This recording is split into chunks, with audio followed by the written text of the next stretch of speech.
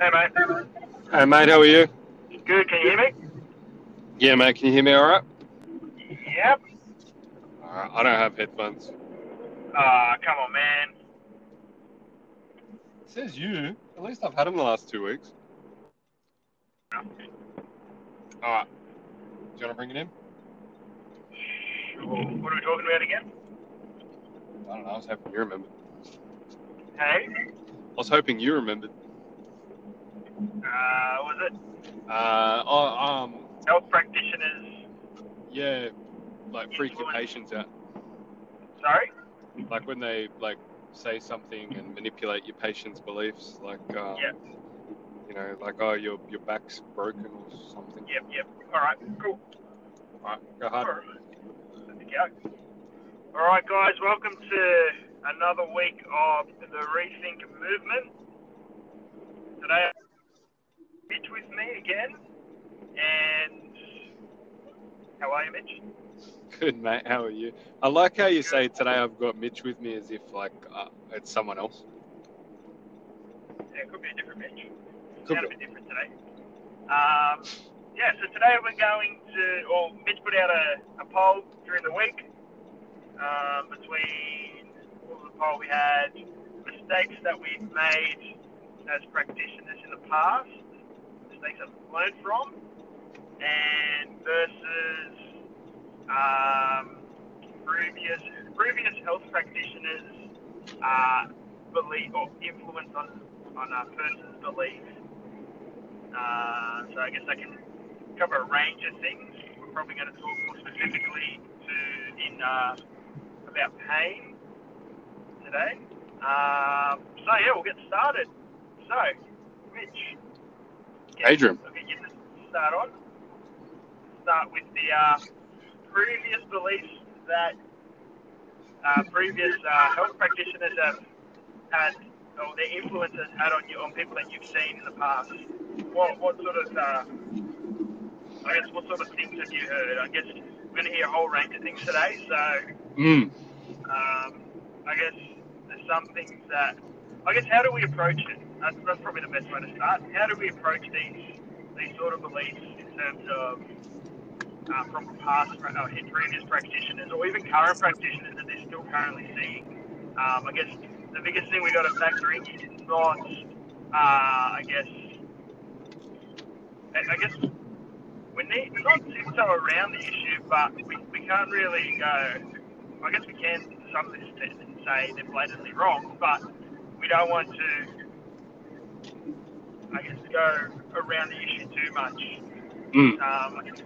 So it's an interesting topic. I guess we've had it as practitioners. What do we do in that situation? And and I guess what else is there? What's the best way to sort of handle this thing? So I'll get you to start off. So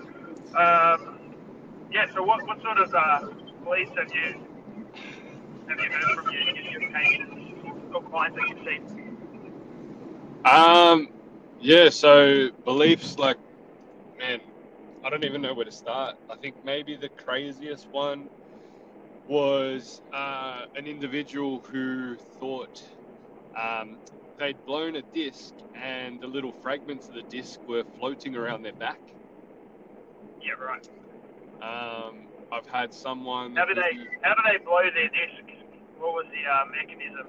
Something very. It was. Minimal.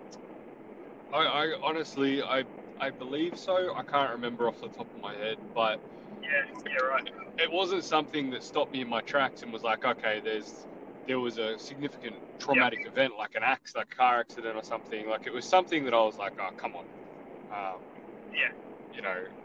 So I can't remember, so I don't want to misspeak.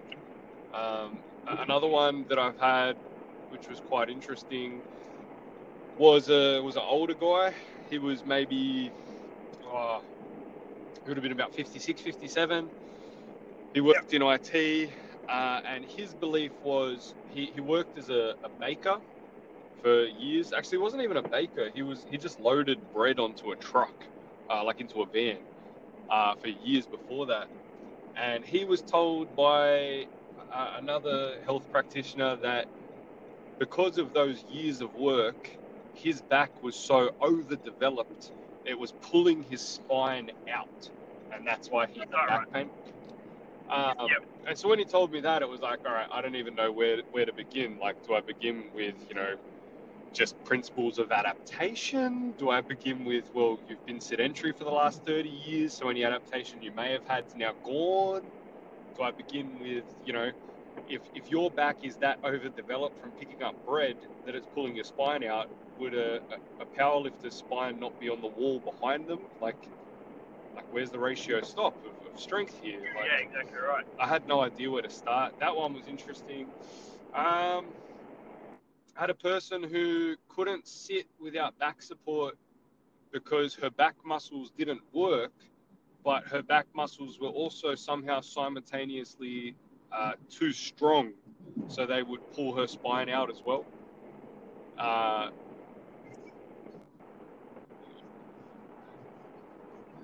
What do you mean? Yeah, exactly. The muscles weren't working, but initial consult was, my back muscles don't work. Okay, right. And then she sat on a stool and said, "Can I get a chair? My back muscles are too overactive and too strong that they pull on my spine." I was like, well, hold up. I think we've just cured your not working problem. If we give you a stool and they're super active, they now work, you're cured. Yep. Where's my money?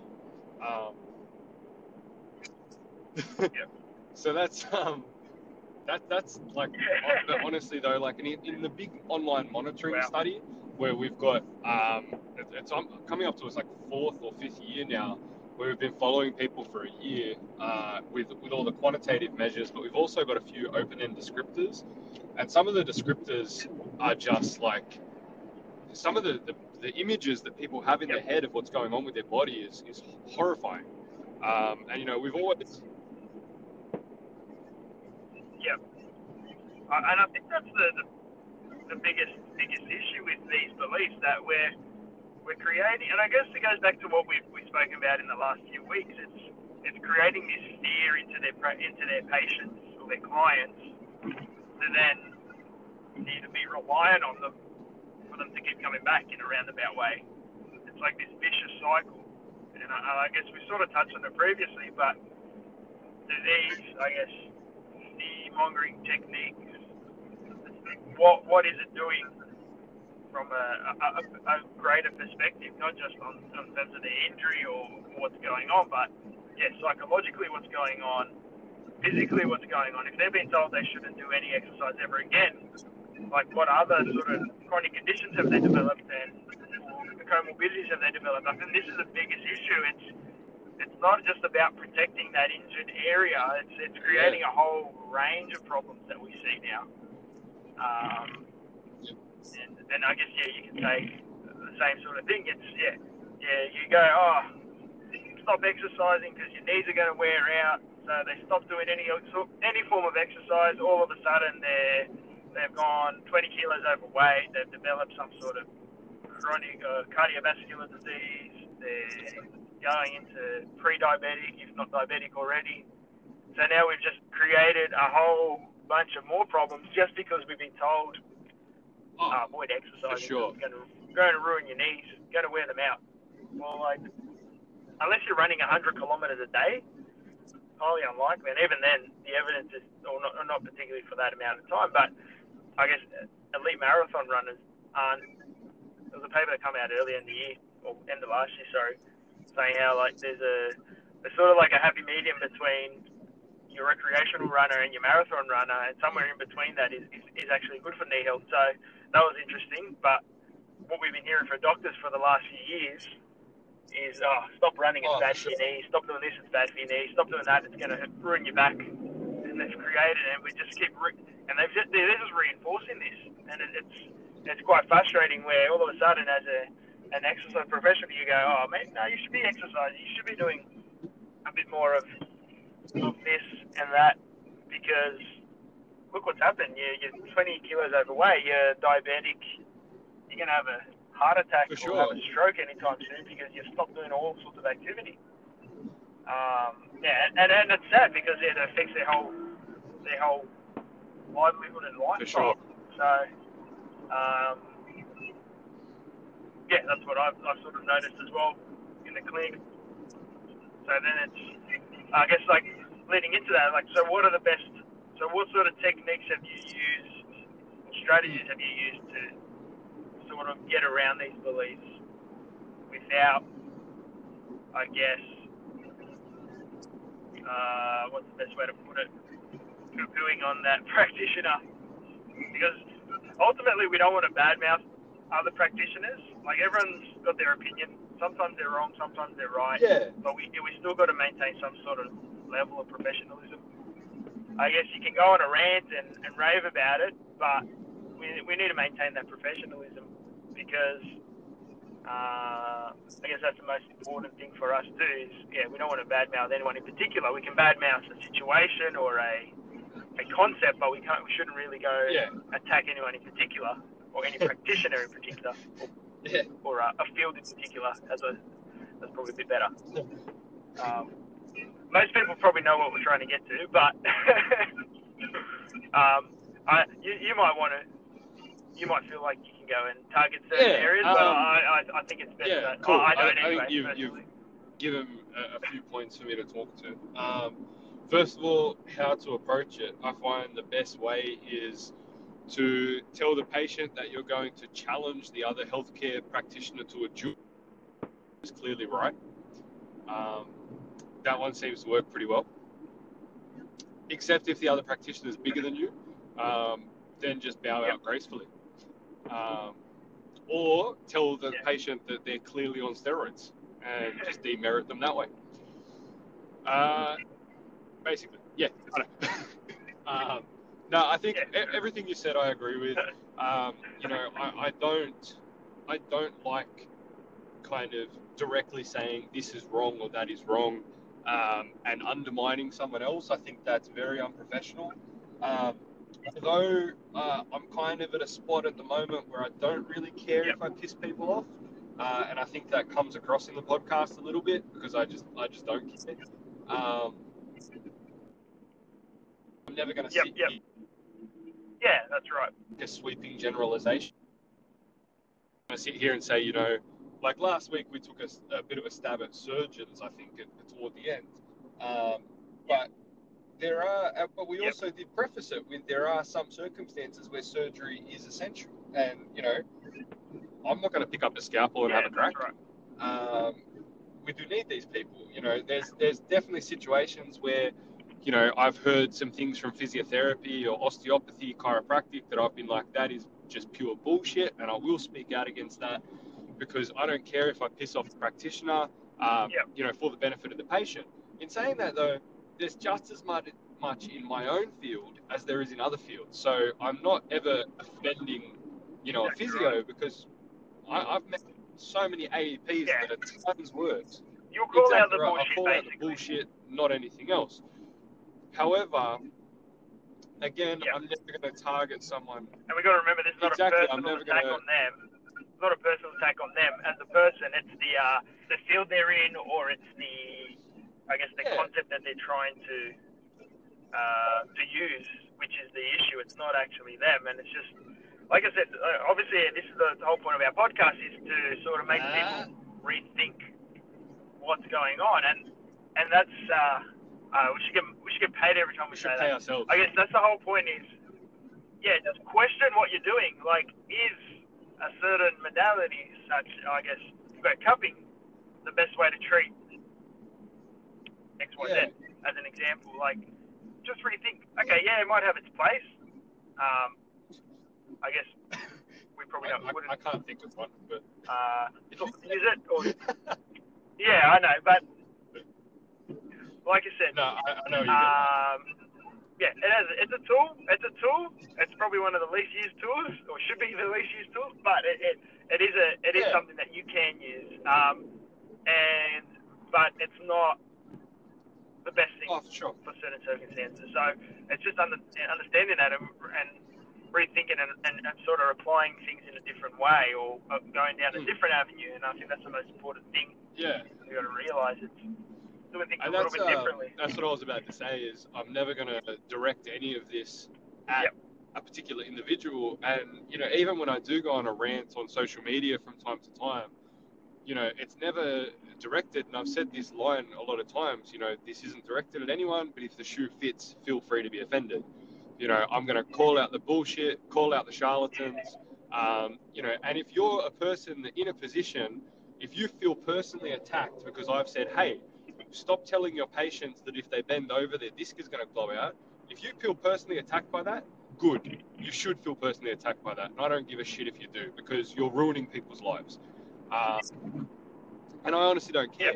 I'm never going to sit there and put a name to it and say, this professional is doing this. I'm just going to call the bullshit out. And that's kind of where I kind of see myself at the moment, is moving into more of that kind of knowledge dissemination, public intellectual space, where I'm trying to call out the bullshit and educate the public, because, scientists, all we do is talk to each other through fancy scientific journals that you have to pay to access. The point of science is to educate the masses. That's right. If there are people, that's right. Joe Blow's not getting access to those. That's if there aren't people like you and I, talking about how to actually put this science into practice, what's the use of science? Anyway, I digress. Yep. So that's kind of what I would say there. I definitely say the hardest situation is when the person is still with the practitioner. Even if there's someone like, they're like, oh, I was seeing this, doctor, surgeon, physio, chiro, other EP, whoever, for the last 10 years. They really helped me. They told me to do this, and everything they said was complete bullshit, and you're trying to work against it. That's never going to be as hard as, I've got an appointment with my chiro tomorrow, and he's told me that I shouldn't ever exercise. And I really trust him because I like my chiro and I have a good relationship with my chiro. That's the hardest one, because it's like, you're going to go to this person tomorrow and tell this person everything I've said. So that's where two things come into play, I think. And the first one is knowing how to approach it in a respectful manner, which I'm sure we'll talk through strategies, in a minute. And the second one, and then you can add on to this and talk to this as well, is just backing yourself as a professional. We need to really back ourselves as the exercise guys. If you're an EP or an exercise scientist or a personal trainer, if you're an exercise professional, what you do for a living is exercise, and you second guess yourself about a physio, a chiro, an osteo, any other practitioner in the world knowing more than you about exercise, you should probably leave the industry you're in. This is our industry. We are the professionals in this. That's right. Go back yourself. So do you want to kind of... Yes. Definitely. And I guess it goes back to what we spoke about. It's we obviously need to stay in our lane, and if us exercise professionals are staying with our lane, each other's scope should as well. I think that's the most important thing, and then realising, we do know this better, so we need to not only educate the patient, but then the client. I think the biggest issue I find is a lot of the beliefs get lost in translation, in terms of from practitioner to patient to then the next practitioner. So it's very hard. So I guess the client will pick bits and pieces that sort of relate to them, and then create their own sort of belief from that. I think that's the biggest issue I've found in the past. So it's really trying to clarify, like, well, what this person's saying is not wrong. It's just I think you've misinterpreted it, or sort of taken it a little bit in the wrong way, if that makes sense. I think that's the biggest issue I found. So it's just understanding. So it's basically, breaking down whatever belief they do have, regardless if it's the practitioner they've seen as belief, or if it's their own belief that they've created or they've sort of come to the conclusion to through what this practitioner said, and then just breaking it down and then sort of re-educating them about that. I think that's the best strategy. Yep. Like you said, if like I have called bullshit on some of the things that I've heard from some of my patients or clients because it was just ridiculous. Like, it was ridiculous. And I'm like, okay, I know this sounds bad, but that is completely wrong.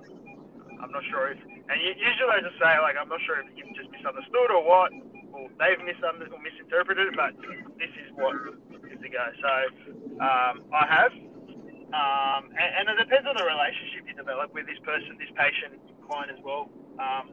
You'll be able to, with some of them that you've got a really good rapport with, you'll be able to sort of be like, I thought that was wrong, or they'll be like, is this right? And they use you as a sounding board to either reaffirm what they knew was wrong, or just to clarify to make sure it is right. So I tend to find, just sort of just re-educating and taking what they believe, break it down a little bit, or as much as possible, and then sort of start back up again and sort of get them on the right path. And if you've got a good relationship with that person, they'll tend to take it on board and try to use it. If, like you said, they have a really good relationship with that other practitioner, then they'll tend to go and speak to them and then compare. So, and a lot of times, like, these practitioners, sometimes, they just get so caught up in their own little things that they don't actually think a little bit differently about things. And it's not until they get questioned on it. Because if you keep, like, you got to think about it. If these people are repeating the same thing day in, day out, they just be like, oh, this is the right thing. No one's questioned me on it. No one's really challenged me to it. So they just continue. They think what they're doing is right, even though we know, like, we always got to be changing and improving. So sometimes they've been doing the same thing for the last 5 years, and it's not until they get a client that'll challenge them about it that it's like, oh, maybe I should think about it a little bit different. But then you also get the person on the other end, which will be like, nah, I've been doing it for so long, doing it this way, it's the right way. So it's always interesting. But like I said, generally, if you can keep it open form of communication between practitioners, if they're still currently seeing that person, I think that's really important for the practitioner, for like a patient-centered outcome.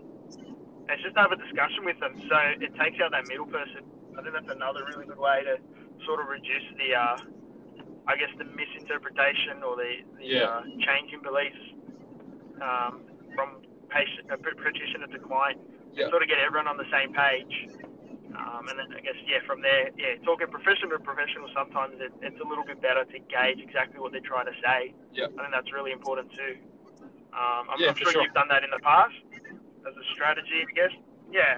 So I think that's really important. So like that open communication between practitioners, I think is really important. So basically re-educating the client and that, having that open communication is pretty important. They're the two main things I'd say in terms of what I've sort of used in the past and still continue to try to use. I'm sure there's a whole lot more. But I think they're the two main ones that are pretty important. No, that's cool. I think I definitely agree on the calling bullshit as a tool in the toolbox. And like, I think, too, and you can almost kind of tell if a person's, asking you rather than telling you, like if they're fact checking the other person, and you've got a bit of a rapport, you'll find, like, I've had this conversation so many times with someone like, oh, my other, professional said X, Y, Z. Well, what do you think about that? And I'll just say, look, mate, I'm going to be completely honest. Like, I know where they're coming from. They're not lying to you. It was something that has been, used in practice for a very, very long time. However, we've definitely moved past that. So if I'm being honest with you, with what we now know, everything that they're kind of pushing is somewhat bullshit and a bit irrelevant. And the patients just turn around and been like, I'm so glad you said that. Like, after the stuff you've been saying, it's starting to sound a bit wacky. I'm really glad you've just been honest with me. I think I'll get into my strategy in a sec, but I think the big thing to remember there with the calling bullshit is two things. First thing, we don't ever want to compromise our own integrity for another healthcare professional's feelings. At the end of the day, what you just said, patient-centered outcome, is exactly what we're there for. If we can get our patient a good outcome, that's what we want. Who really cares if the other professional might be a bit of a snowflake and has a bit of a whinge to their receptionist because you said the client's disc wasn't floating around in their back. Like, who gives a shit? Like, if the patient gets better and I've pissed off another practitioner, I don't care. And that says more about the other person than it does about me. Because I can see it. Exactly right. Exactly. If anything, it's going to improve them if they learn from that, I guess. Exactly Get them right. questioning their own beliefs around that way. Like I said before, I'm not going out to intentionally hurt people's feelings. It's just, and I'm always going to do it in my strategy, which I'll mention in a minute, which will make a bit more sense. But, like I said, first things first, don't compromise your own integrity just because another professional said, hey, you should never squat because your disc is going to blow up if you squat. Don't then turn around and go, oh, okay, there's some merit to that. Just say, well, maybe let's talk about it. And the second thing, if there is an immediate, call spade a spade, if there's going to be medical malpractice occur, something that's going to go against current best practice, current best evidence, current clinical practice guidelines based on another professional's recommendation, then I feel it is appropriate to say, no, what they're recommending is wrong and incorrect. Don't do that. We won't say the person, but like that first session when I skipped ahead to week 4 because the guy was about to go get a scan the next day because he'd been recommended to get a scan, and I was like, no, let's not do that. No reason for a scan, and I promise you, by the time you get to week 4, you'll understand so much more about scans that you'll look back and be like, oh yeah, I didn't need one. And that kind of brings me to my strategy, which my strategy in the intervention, which I'm now just employing as just simply my strategy, which I've learned from doing the intervention, is when someone asks one of these hard questions, I'll just say, to be honest, I've never been asked a question or given a belief that they've got from another practitioner that we haven't addressed somewhere in that 8 weeks. So I'll just say to them, I'm like, hey, look, really cool question. We're actually going to get to that in week 4. So let's talk about that in week 4. Shelve that one for the minute, and we'll talk about it in week 4 because I promise you, we're going to be in a better situation to talk about it. And then more than likely, most of the time, what's happened is week 4 rocks around. It's like, oh, hey, what's up? Today we're going to talk about that question you had about MRIs and what your practitioner told you about your bulging disc or your disc degeneration or whatever it might be. And they've already put 2 and 2 together because they've just had 3 weeks of pain education. So they're kind of expecting what you're going to say, and they're also in a better situation to hear it. They're no longer going, other person is 100% correct. You've now built a bit of rapport. You've now shown what you're all about. They now understand pain education. They now understand that pain is funkier than just a bulging disc. So when you go, hey, bulging disc, blah, blah, blah, blah, blah, wouldn't really make sense with all the funky stuff we know that goes on with the brain and pain and nervous system and blah, blah, blah, blah. Wouldn't really make sense for it just to be, a tight hip flexor now, would it? They kind of go, oh, yeah, I didn't think of that. And so all of a sudden, you get around that confrontation with the other professional simply through education. And if you educate the person well, sorry. Come on, man. You're going to blow Paddy's eardrums again. Sorry, Pat. You can't offend our one listener. What are you doing? No, we're actually getting quite a few downloads on each episode. I'm really, thank you guys for listening. Just a quick sidebar, but thank you so much for listening. That's cool. But anyway, I digress. So when you do that, when you educate someone, if your education is, if it's done right, you're not really going to have that confrontation because, as soon as the patient turns around and might have that, but what about moment, they quickly go, well, hang on, Mitch has said, or Adrian said for the last 4 weeks that pain's pretty funky. It doesn't really make sense that my tight hip flexor is causing my pain or my weak glute medius is causing all my pain or whatever it might be. So you kind of unpick it through education without ever directly going at it. And I've used this in a situation where I had a person who was in the study, was also seeing a chiropractor. The chiropractor was also his best mate. So you can see, I'm in a position right now where he's believing everything his best mate said because he trusts this guy like you wouldn't believe. It's not only his practitioner, but it's his best friend. And this guy's told him 0 lifting, 0 exercise, 0 anything for at least 6 weeks. And so session 1, I've gone, we're squat, bench, and deadlifting. And he's gone, I'm not allowed. I've gone, sick. That was probably the most difficult one I've been in. And basically what I did there was just super aggressive the first session, just keep just doing anything. It's like, hey, and like, mind you, this guy, and if he listens to this podcast, that'd be sick too, because he's going to get a bit of a pump up now. But this guy was jacked. This guy was like 96 kilo, lean, like walks in the room, like looks like he's about to step on stage. Like, dude was jacked. So I was like, I'm going to use this in my favor. Like, it was kind of easier in that way because I was like, man, you are so freaking jacked. It's not funny. If you stand up out of a chair, your spine's not going to fall out. So just sit down onto a box and stand up for me. And now sit down onto a box and stand up holding something that, in relative to how friggin' strong you are, because you're super jacked, is pretty light to you. And I kind of got there, through session 1.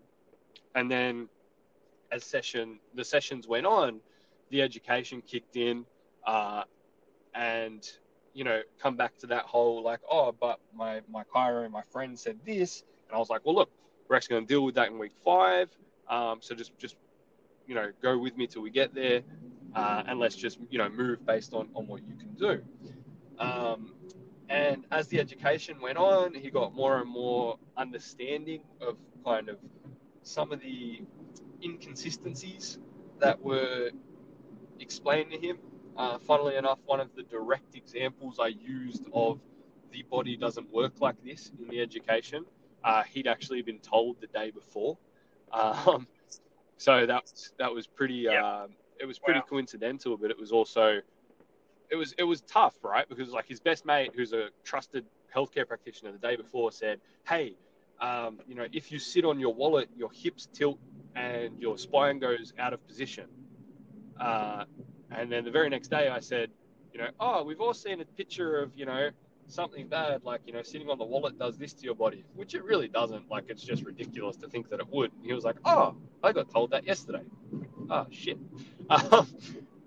But by that point, that was week 4 or 5, and by that point, he'd understood enough about pain and enough about the body that he was able to go, "Oh, actually, yeah, it doesn't make sense." And when I was told that, I actually questioned it. So there was 0 confrontation that occurred, and then so basically by week 6, this guy was fully loaded, squatting, benching, deadlifting, heavy rows, all of that good stuff. His chiro, his best mate, to his credit, could see he was getting better, could see all of this stuff occurring, and was basically, started being really open to what we were pushing, in terms of the pain education and things like that. And then basically started to jump on board with this guy and be like, okay, well, clearly training's okay. You're still in one piece. Let's move forward. And then, if anything, like, it actually ended up what Adrian was saying before, as this guy's, by the sounds of it, increased his ability as a practitioner indirectly from what we're pushing, and that's what we want. We want better healthcare for patients. So that's my strategy: is have an educational plan, and follow the plan, so that you don't have to directly address the question in the moment, because when the question comes up, it's always going to be fueled by emotion. They're asking it because they have a preconception. Out of a need. Yeah, and a lot of the times too, like people like love gossip and crap, right? Like, they're trying to pit us against their friends. It's like, oh, but my doctor said, or my GP said, they want me to be like, yeah, well, your GP's a dick. Like, people want that. Just don't give it to us. Yeah, definitely. Yeah, that is funny. have you got like something to add to that? Like, what do you think? Not really, no. I think we've covered most of it. I guess a couple of scenarios. Yeah, I think we've covered most of what we've had. Do we get any questions about poll that you put up? Should ask you earlier. Yeah, no, I think there was one come through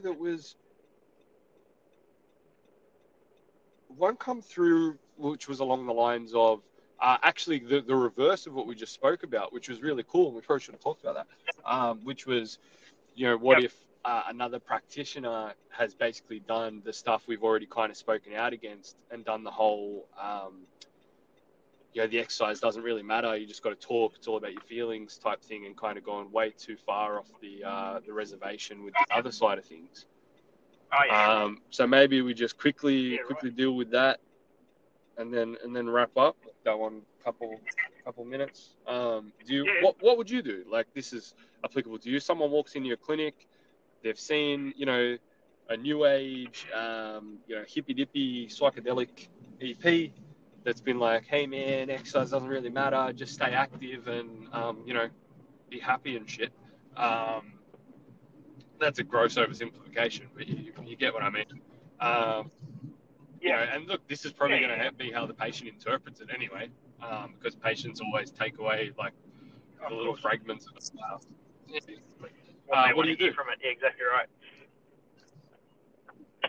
I guess, same thing. It's basically break down that belief and be like, yes, this person's right to a point, but we need to really reevaluate and rethink what this person's trying to say, he or she, either or, both. Basically, again, it's sort of same sort of strategies. Yeah, break down that belief and then sort of re-educate them on, okay, yes, what they're saying is correct, but we still need to have some sort of structure.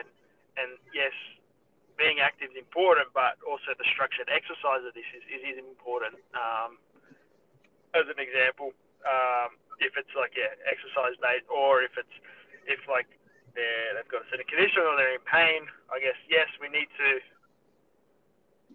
go that holistic avenue where we're looking at the person as a whole, but we still need to sort of it's not just a general, here, just go out and walk around, your pain will reduce. It's more about, okay, let's reevaluate, rethink these beliefs, change these beliefs, educate them on what is actually going on, in combination, and bringing it back to the structured exercise, I think is important. So, like, obviously, those people are right to an extent, but we still got to remember we're exercise professionals, we're not psychologists or counsellors. Even though, yes, sometimes the lines do get blurred and people do tend to feel comfortable enough to open up to us, we got to remember that what is our profession? Are we psychologists? If you're a psychologist, great. If you're a psychologist and you're talking to them about exercise, not so great. And I think that's the most important thing is, we're exercise professionals, as you said earlier. That's our job role. We know exercise well, and that's our treatment. So our treatment should be that exercise prescription, not the let's talk about how you're feeling for a whole hour. It's let's talk about what's going on and how we're going to use exercise as a treatment.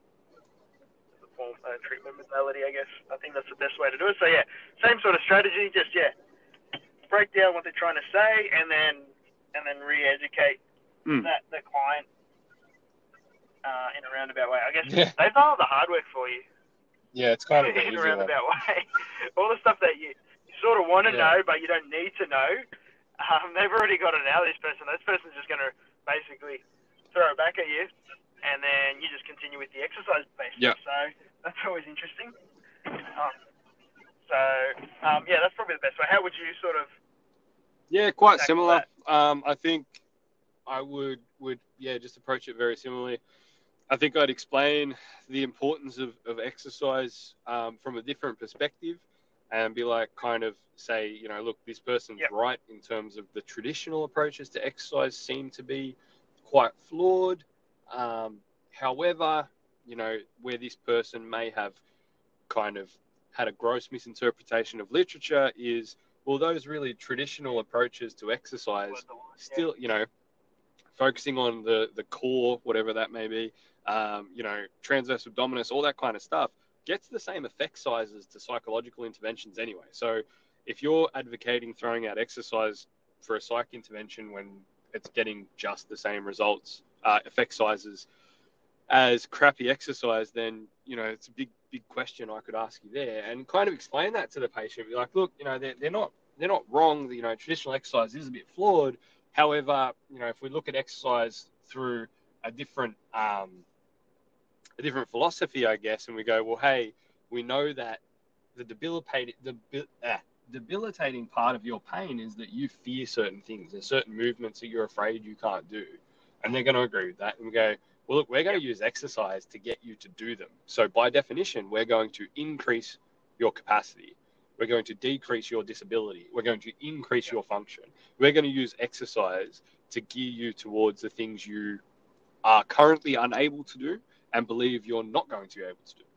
And if we don't do that, then we're neglecting an entire part of your care. And on top of that, I'd also just kind of explain to them, like, if this person has been educated in the psychosocial stuff, explain that the psychosocial stuff is an interactive effect.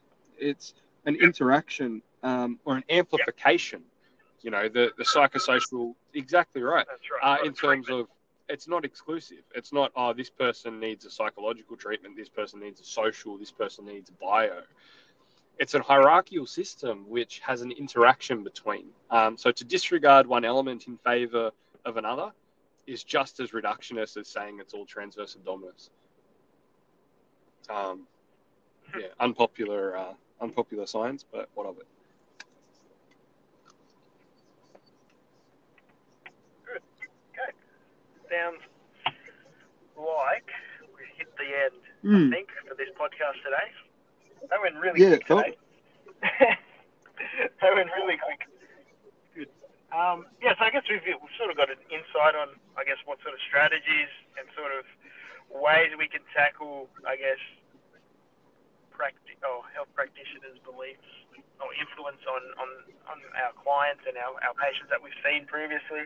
I guess, like we said earlier, it can be a tough one to tackle.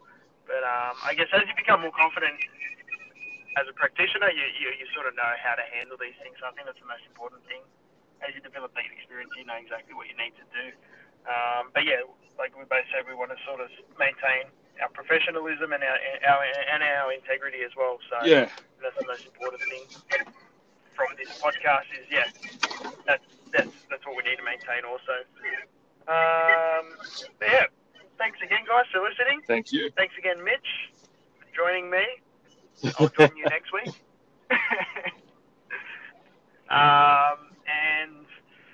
Like I said, hit us up on Instagram, Facebook, whatever it is. If you have any questions, any topics that you'd like us to talk about, let us know. We're more than happy to listen. We've got our own ideas, but we'd like whoever's listening to sort of guide us in a roundabout way, and sort of things like I said, we can't think of everything. So if you guys have thought of something, or you've seen something, or you want to know more about something, then we can give our opinion and sort of our way of thinking on that. So like our page, Rethink Movement, if you're not already. Subscribe to our podcast. Message us. Call us if you have our number. Not late at night, because that's a bit weird. Speak to yourself. But that's it. Thanks again, guys, and we'll hear from you. You'll hear from us next week. See you guys.